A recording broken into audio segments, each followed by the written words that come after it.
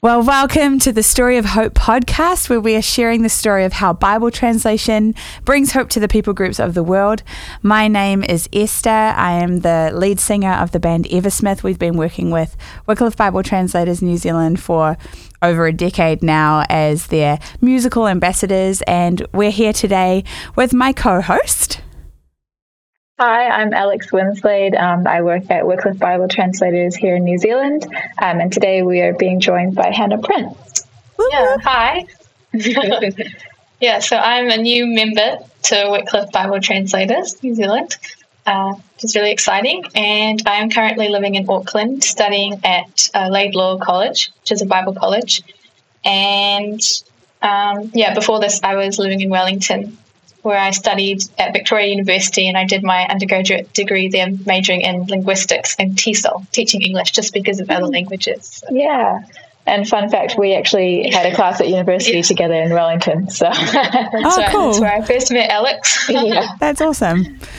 And I'm from Wellington originally, but I haven't been there for a long time. So Wellington is the glue that brings us all together, other than Jesus.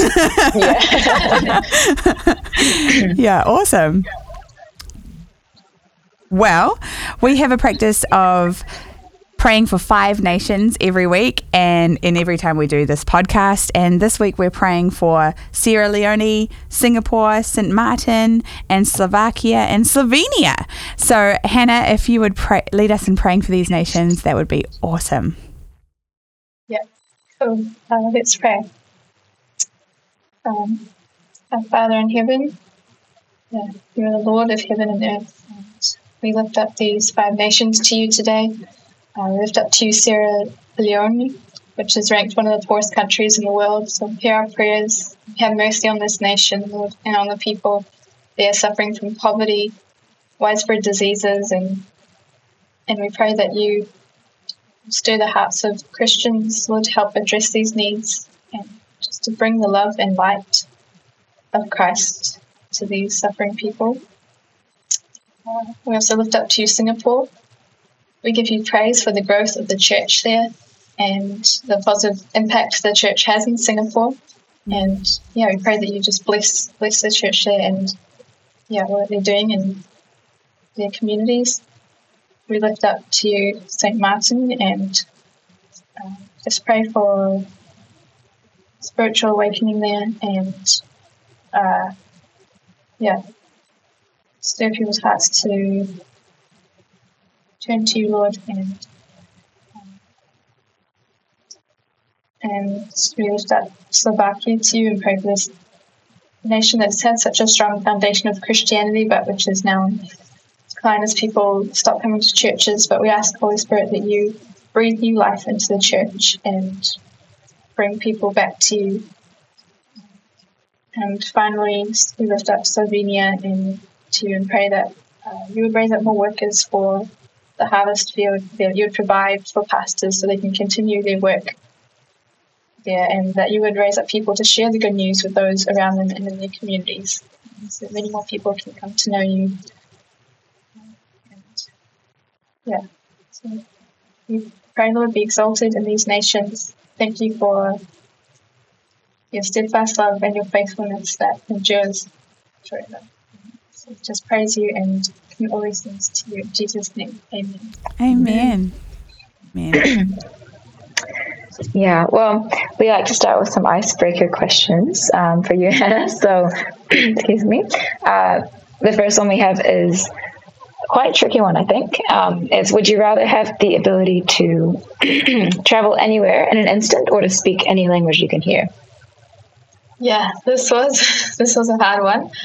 I had to think about it. I think for me, I thought about the traveling one, and I thought actually I often, it's like the journey. I actually enjoy the journey of getting somewhere that's so part of it. So I wouldn't want to give that up. And I mean, the language one would be pretty cool. You could save so much time. It takes so much time learning a language, years and years of effort. And it could just be But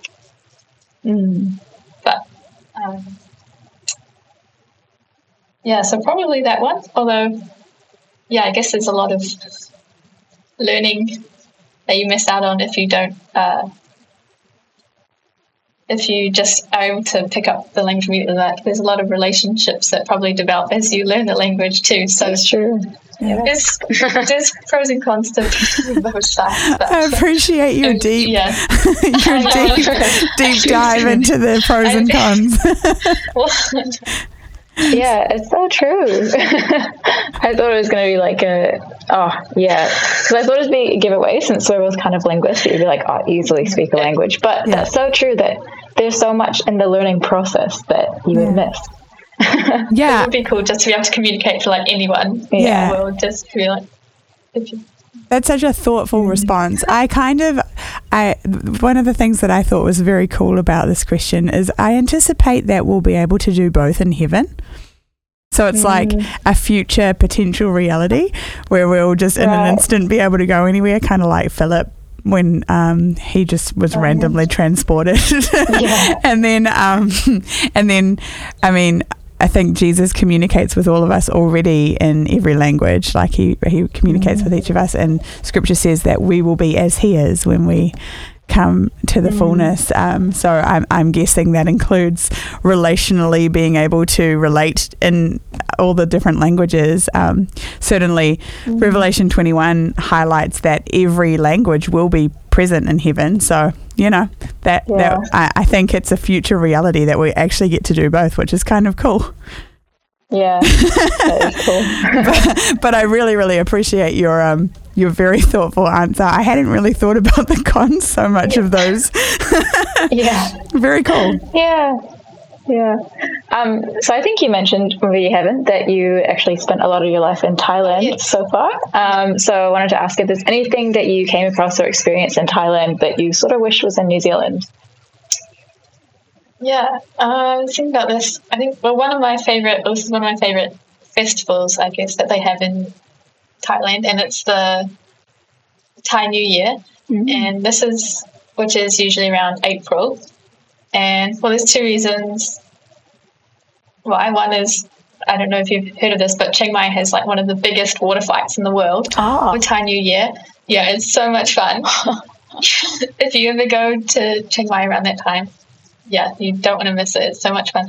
Wow. And especially around like the old part of the city, and there's like people just everywhere on the side of the streets with like big buckets of water and like just splashing, or like people with water guns, people on the back of trucks where it's not illegal there, but they all sit on the back of their like trucks or utes with these big containers of water just splashing you. Sometimes it has ice in it. That's a bit less than fun. But it's a lot of fun.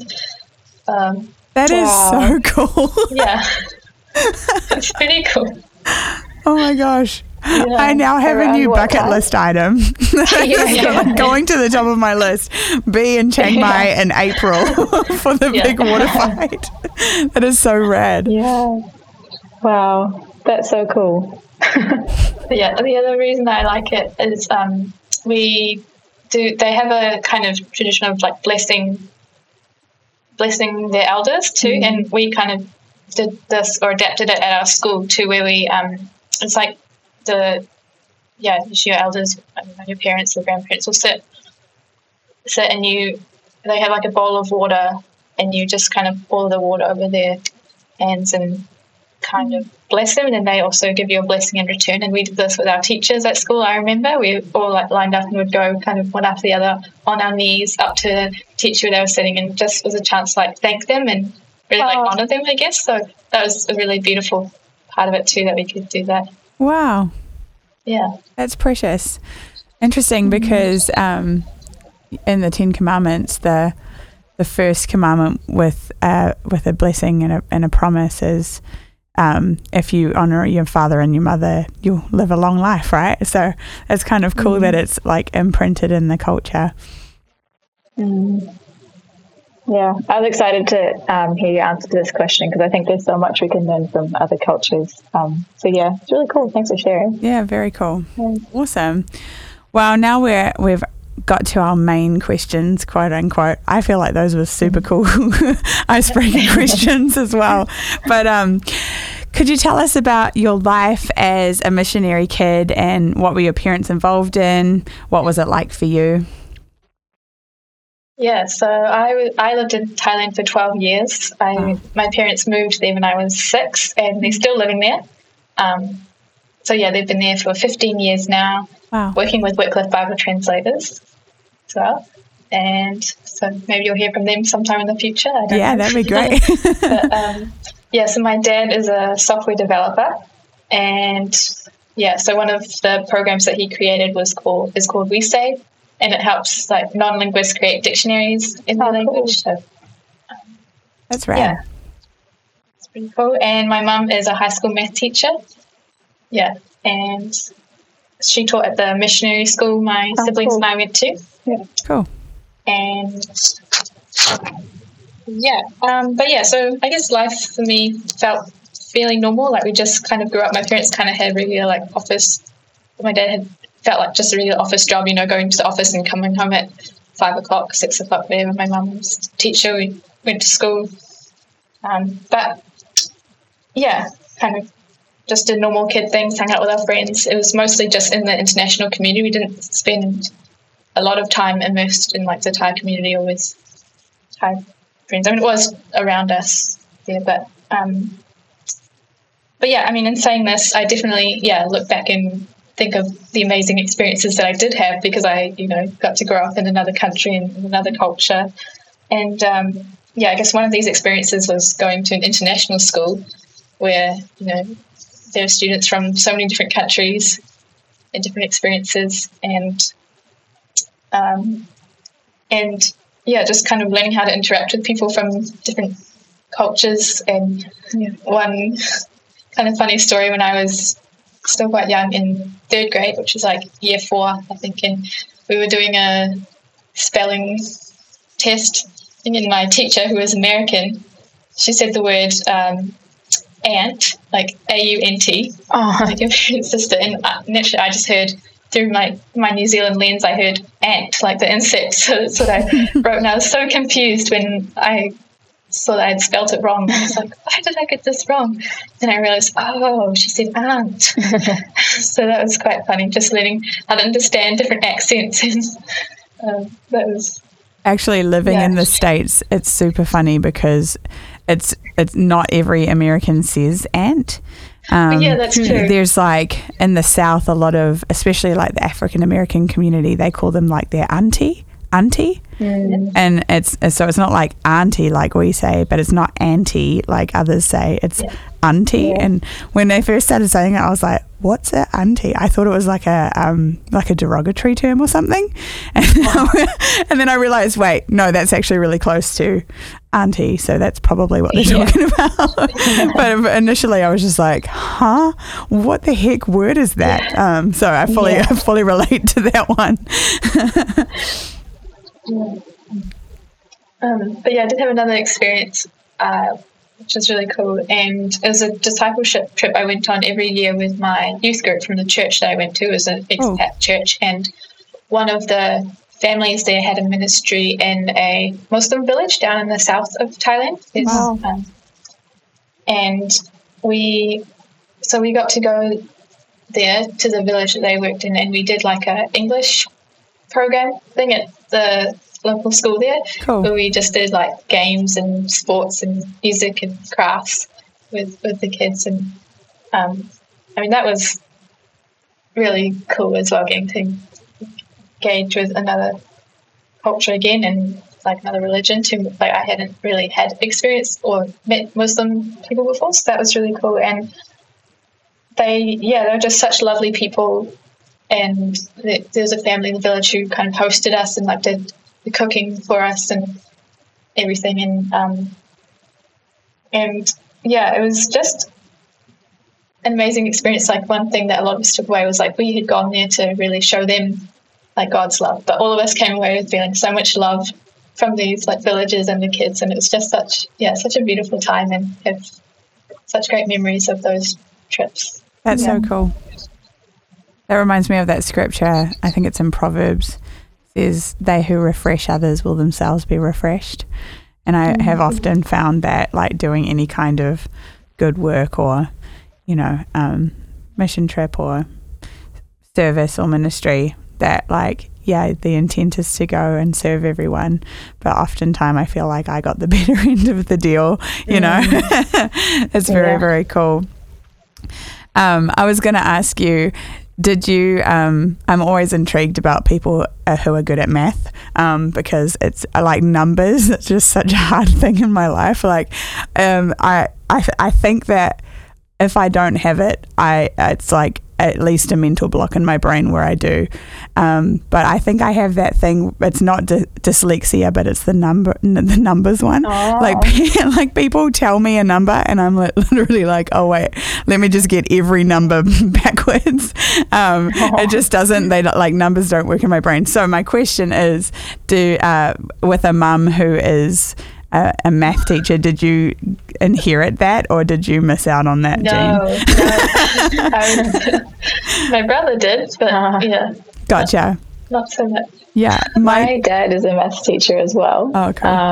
And I was just going to say, when I was younger, I think I did inherit some of his maths brain, but I also really liked arts and language. And it wasn't until I got to university and I was doing syntax, and it kind of clicked like why my brain is kind of good at maths and language, because I can kind of view language as like almost like a maths problem when I'm like figuring out the logic of it. Like I kind of like that aspect of it. Oh, that's cool.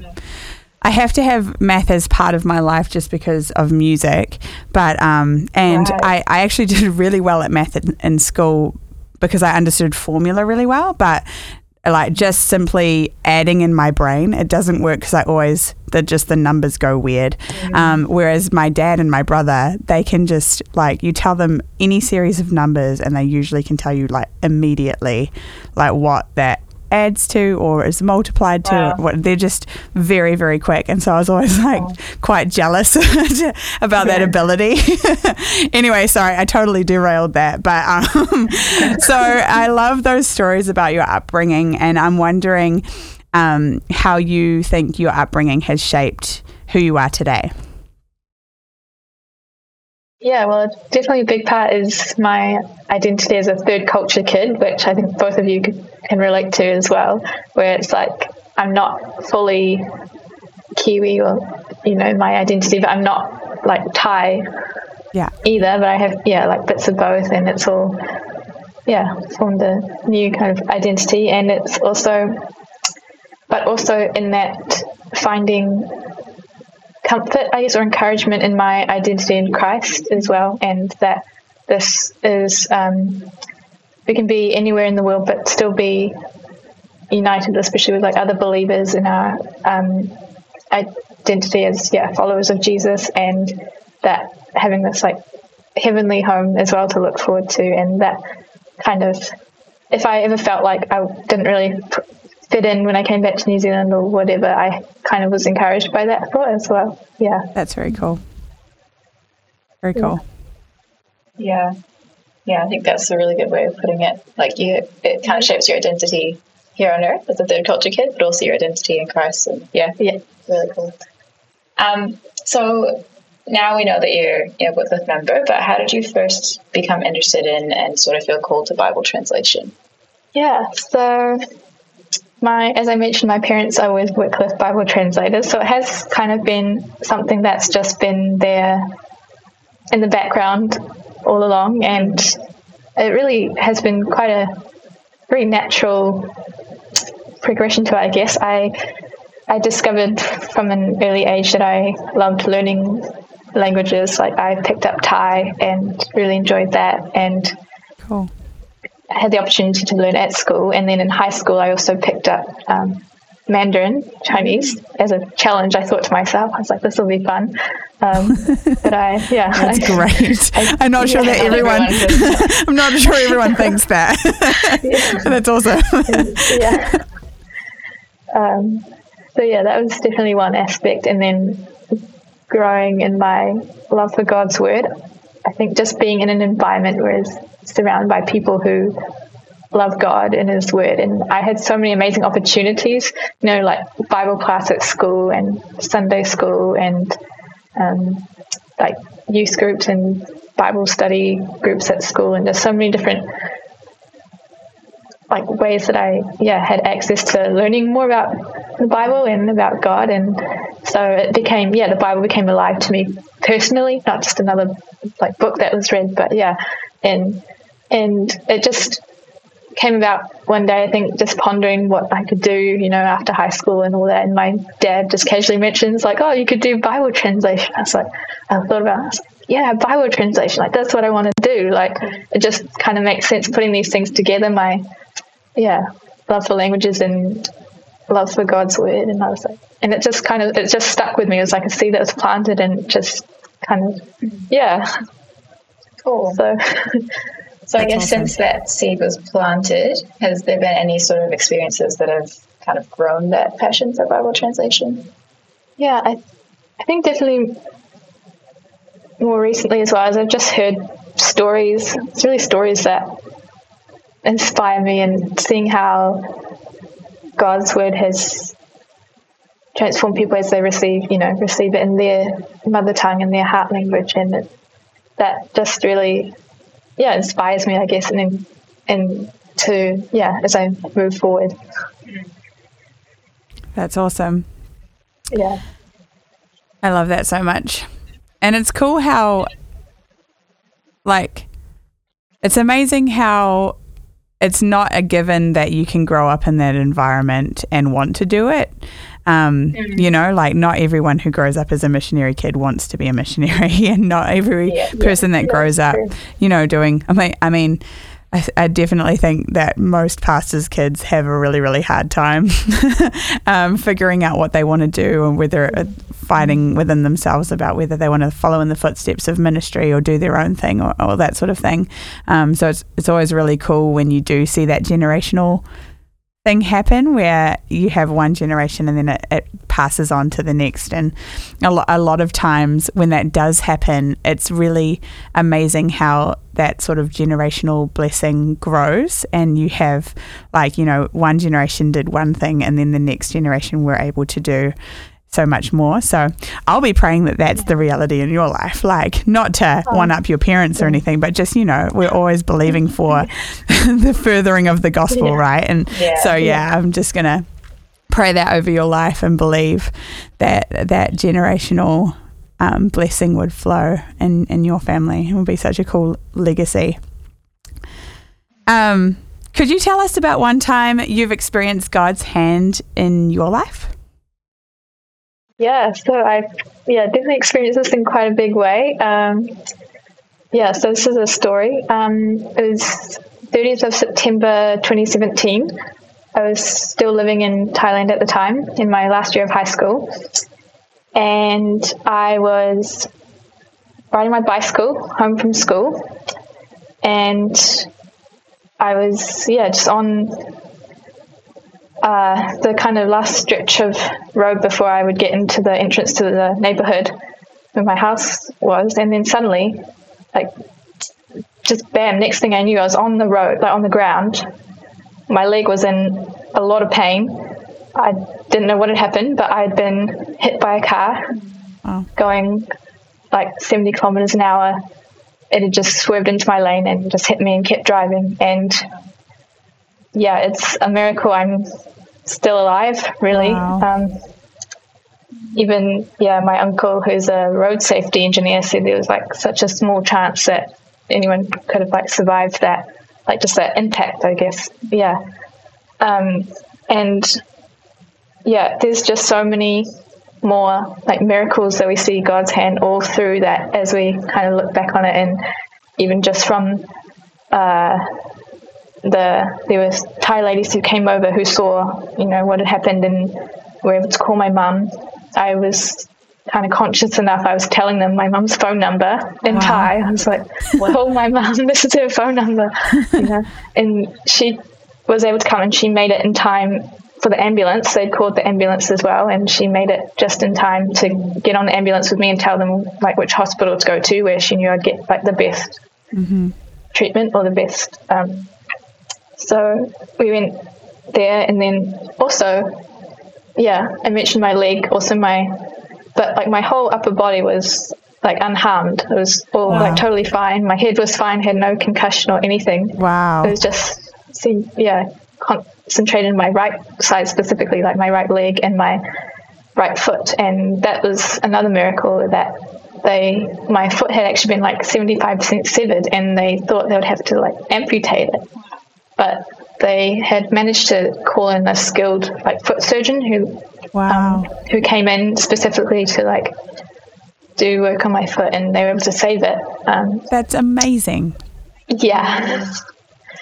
Wow. So it's still been a long road of recovery since that point, and but that through that experience, I mean, I really grew, I guess, or strengthened my relationship with God, because I had to learn to trust Him and what was going to happen. Like a lot of times I was in the hospital, I just did struggle with worrying, like, oh, what's going to happen? Am I ever going to be able to like walk again without crutches? Or like, because the doctors didn't know, they thought I would, and I'm a living testimony, like I don't walk with crutches anymore. Wow. Which is, praise God for that. And but yeah, really learning to trust Him. Okay, God, like, you know what's going to happen, you know the plans for my life and how you're going to use this. And I had a lot of encouragement too from friends and family that came in to visit, and it was quite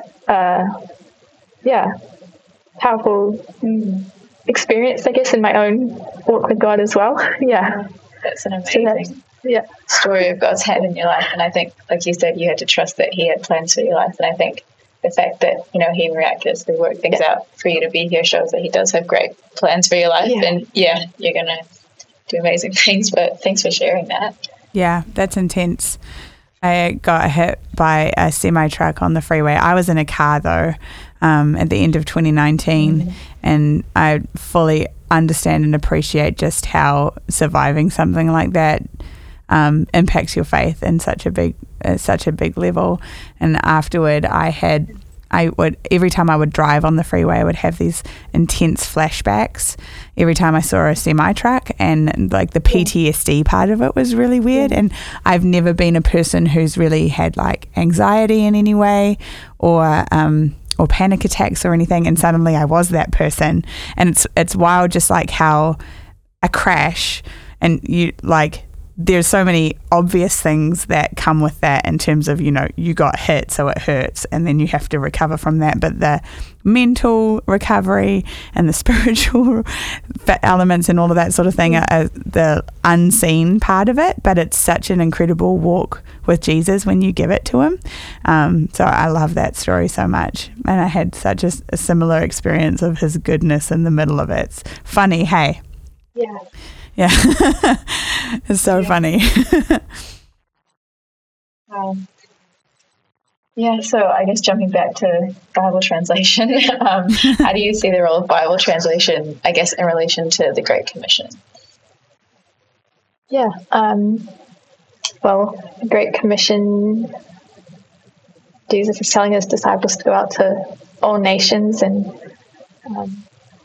that's what Bible translation seeks to do, I think, is to see not just all nations, but all languages, all like peoples, to receive God's word in their language and to hear the good news in their own language, so that they know, that I think, I don't have much more of an answer than that, but that's kind of the core of the, it is pretty central to it. Yeah, especially when He said, "Go and make disciples, not just converts." And he also said, "You are my disciples indeed, if you continue in my word." So, how are you going to be a disciple without the word, right? Like, come on. And I think that is actually, that's actually cool about Bible translation as well, is because it is such a long process. It's like, you are investing time into, like discipling as well, and they're with you on that whole journey. And like, to me, the word disciple sort of implies relationship. And so, like you said, like, there's the relationship that we make, you know, as people who translate the Bible, but also translating the Bible into someone's language allows them to have a personal relationship with God, I think, as opposed to just being like a knowledge about Him. But when you sort of read it in a language that your heart kind of responds to, it's like, oh, it's a personal God, and I can have a relationship with Him. Yeah, for sure. Yeah, so good. It might feel like that was just a simple answer, but it's like the perfect answer. It's the answer, really. Yeah. So it's great. Well, what are you doing now, Hannah? I know you kind of touched on it that you're in Auckland, but Yes. what are you doing, and where would you like to be in 5 years? Yep, so I am doing a graduate diploma of theology at Laidlaw College here in Auckland, and it's a 1-year program. I'm studying full time and mostly, focusing on biblical studies, like learning how to do exegesis and things like that. So it's quite a lot of fun getting to interact more deeply with particular passages and just seeing how it all comes together. And then as to where I'd like to be in 5 years, it's kind of definitely hard for me to see that far ahead. I definitely hold my plans quite loosely, but I know, God will lead me. But I would like to be in Asia working towards Bible translation, whether that's, I don't know, still language learning or whether it's helping make a written language. Like some language groups don't even have a written form, it's just spoken. Or whether it's actually starting the work of Bible translation, I don't know. But Cool. Cool. Very cool. Yeah, and it's awesome that you've come up to Auckland to do Laidlaw, because then you can be here with us in person. It's great to be here. Well, not us in Esther, because she's quite far away. I'm there in spirit, as Paul would say. Is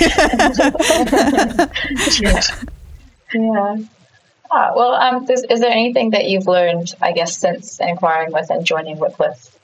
Anything that you sort of wish others knew?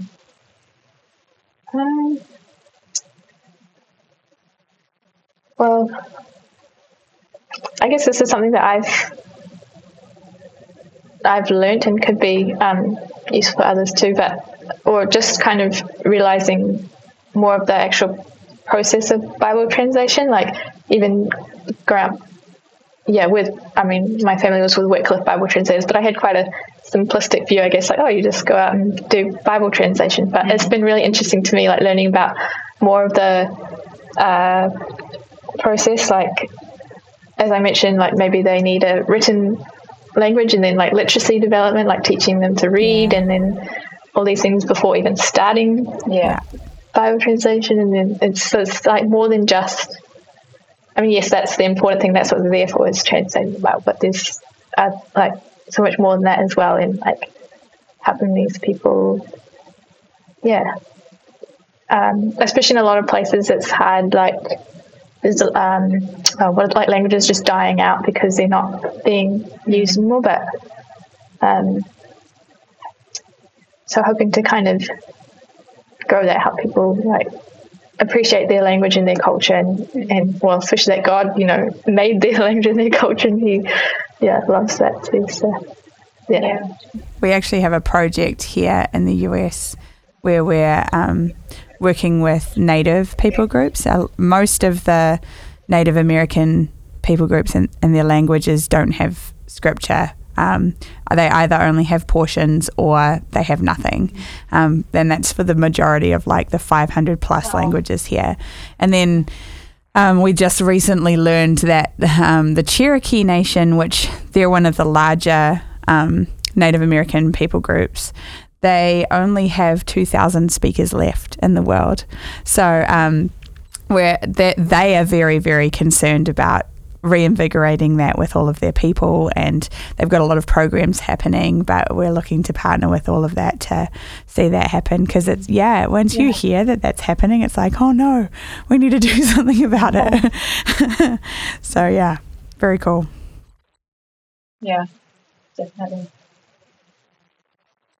I was also going to say I love that answer as well about the process of Bible translation. Like every single different person that we've had on the podcast, especially those who are on the field, has highlighted a different element of Bible translation that I never even thought about. Like I think we had Mark Penny on, and he mentioned a program that they have on phones so that, people that might persecute them for having the Bible on their phone wouldn't be able to tell that the Bible was on their phone. Yeah. Like, what a cool concept. Yeah, And I had yeah. no idea that could possibly be part of the work of Bible translation. And it's really, really opened my mind to like what's possible and what's needed even. Like there's just so many things that you don't think about when you just hear Bible translation, right? Like